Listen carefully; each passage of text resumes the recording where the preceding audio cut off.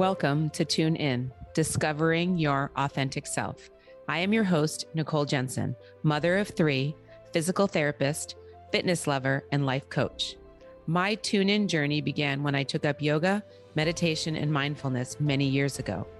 They have been a catalyst in helping me become more aware of my thoughts, behaviors, and patterns, and to accept myself where I am.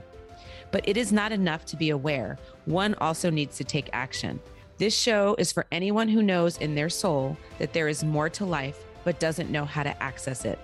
Each week, I will bring you the tools, tips, and share stories of how you can learn to tune in to who you really are at your essence and learn to live with intention and with fulfillment.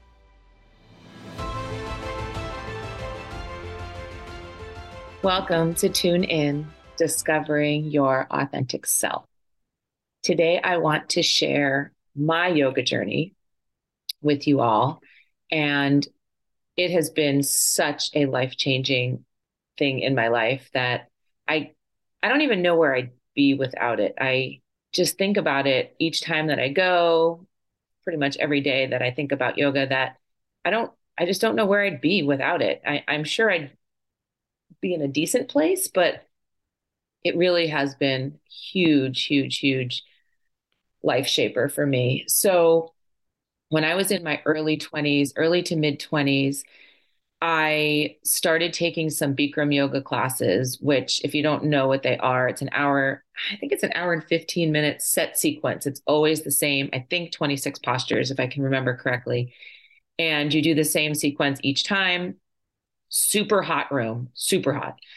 And it was very, very rigorous.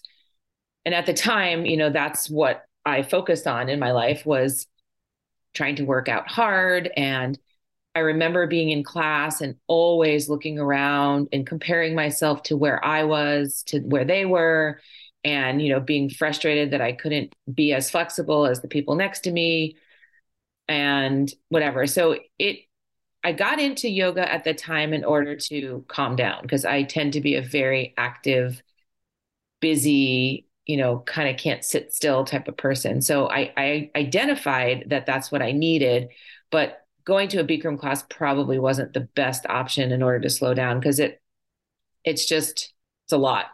And so I did that for a while, on and off, definitely not consistently.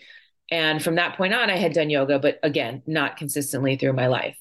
2014 is when it became a lifestyle.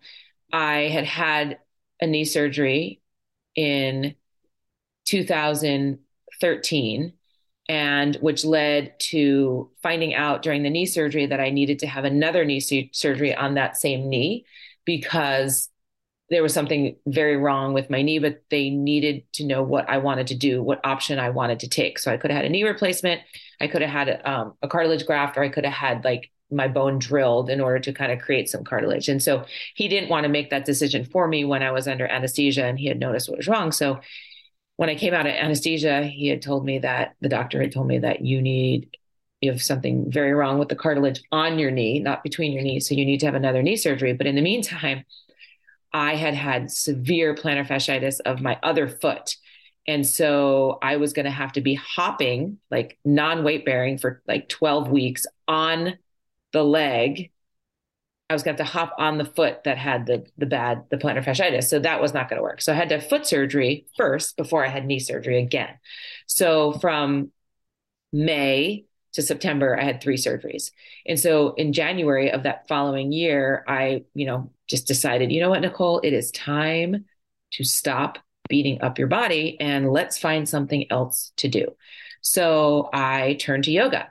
And I was living in San Jose, California, and I went to a yoga studio called Core Power, and I met an instructor there named Darren, and she was just a firecracker, like curly reddish hair, tons of energy, amazing at what she did, like just loved everyone. Everyone loved her. And I fell in love with yoga because of her. And since then, I have been going consistently. So that's 9 years. And again, I got into it for flexibility. I got into it to avoid getting injured as an alternative workout to all the rigorous workouts that I did. But what ended up coming out of it was nothing that I really expected, but it helped me get into mindfulness. It helped me get into meditation. It helped me get into all the other spiritual things that I'm into, and it got me closer to God. And I do remember when I first started, I was going to a pretty conservative Christian church in California, and I've had some people reach out to me like, well, you can't go to yoga and be a Christian. I'm like, that's interesting. And I kind of believed it at first. And then I thought, well, what? Like, I think about God when they talk about spirit, universe, whatever, when I'm in class. And don't we have free will to kind of think the way we want to think? So that kind of caught me off guard at first, but then I just turned it into whatever my beliefs are. And so for 9 years, I've been going consistently. I absolutely love it. It has changed my life. It is something that is, I could not live without it. And it has gotten me through so many difficult times in my life. There are times that I go and I feel great when I'm there. And then halfway through the class, I start crying. Like, where did that come from? No idea. And then the opposite, you go, you just don't want to go. You drag your body onto the mat and you leave there and you feel like you're a different person. And the things that you wrestle with in your mind when you're on the mat and clear your mind and work through things, if you can translate that into your regular life off the mat, it will change your life. You will learn so many ways how to deal with things, how to deal with people, how to respond, how to not react, how to be kind, how to be loving. And it's just so much more than flexible postures and hot yoga pants, So I don't know. I feel like I owe it all to Darren. I know she won't feel that way because that's just who she is. But because of the way that she was and warm and open, welcoming, I just fell in love with her. I fell in love with the class, the lifestyle. And I just wish that more people would try it. And I hope this is a plea to try it. And I don't mean try it and then give up, like just do a class. And if you need help deciding what class would be best for you, please reach out to me because I can certainly help you with that. But a lot of people try it and they give up because they feel like they can't do a split or they can't do a headstand. That is not what it's about. It's about meeting yourself where you are and being okay with it. And my type of yoga that I've been doing has certainly morphed. I was all about the hard workouts at first, and I'd been doing that up until a year ago. And so I'd always done like weights with yoga or like heavy flows and just really difficult workout yoga type of classes in the heat always. I always have loved the heat. It just helps me feel like I actually have a workout. But February of last year, I felt this shift. And, it was when I was going through a change in my life too. But I all of a sudden decided, and it just came to me on the mat.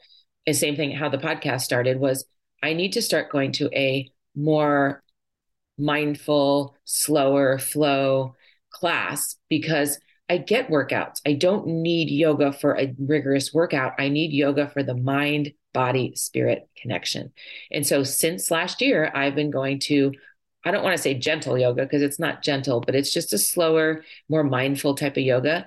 And I don't know if I ever will switch out of this one because it's home to me. It feels like home. It's warm. It's still warm. Like I still go in the heat, but it's not as hot as other yogas that I've been to because the heat definitely tends to loosen up your body a little bit better. And at the age of 50, you can use all the help you can get. So I hope that this sparks your interest and curiosity. And, you don't have to wear Lululemon. You don't have to look a certain way, act a certain way. That's not what it's about. It's about showing up in who you are, meeting yourself where you're at, and wanting to be better, do better, and find out who you are truly at your core. Thank you for listening to another episode of Tune In, Discovering Your Authentic Self. If you found this valuable, please share it with a friend, and it would mean the world to me if you left a review. I love connecting with my listeners, so please reach out to me on Instagram or Facebook at Nicole Renee Jensen.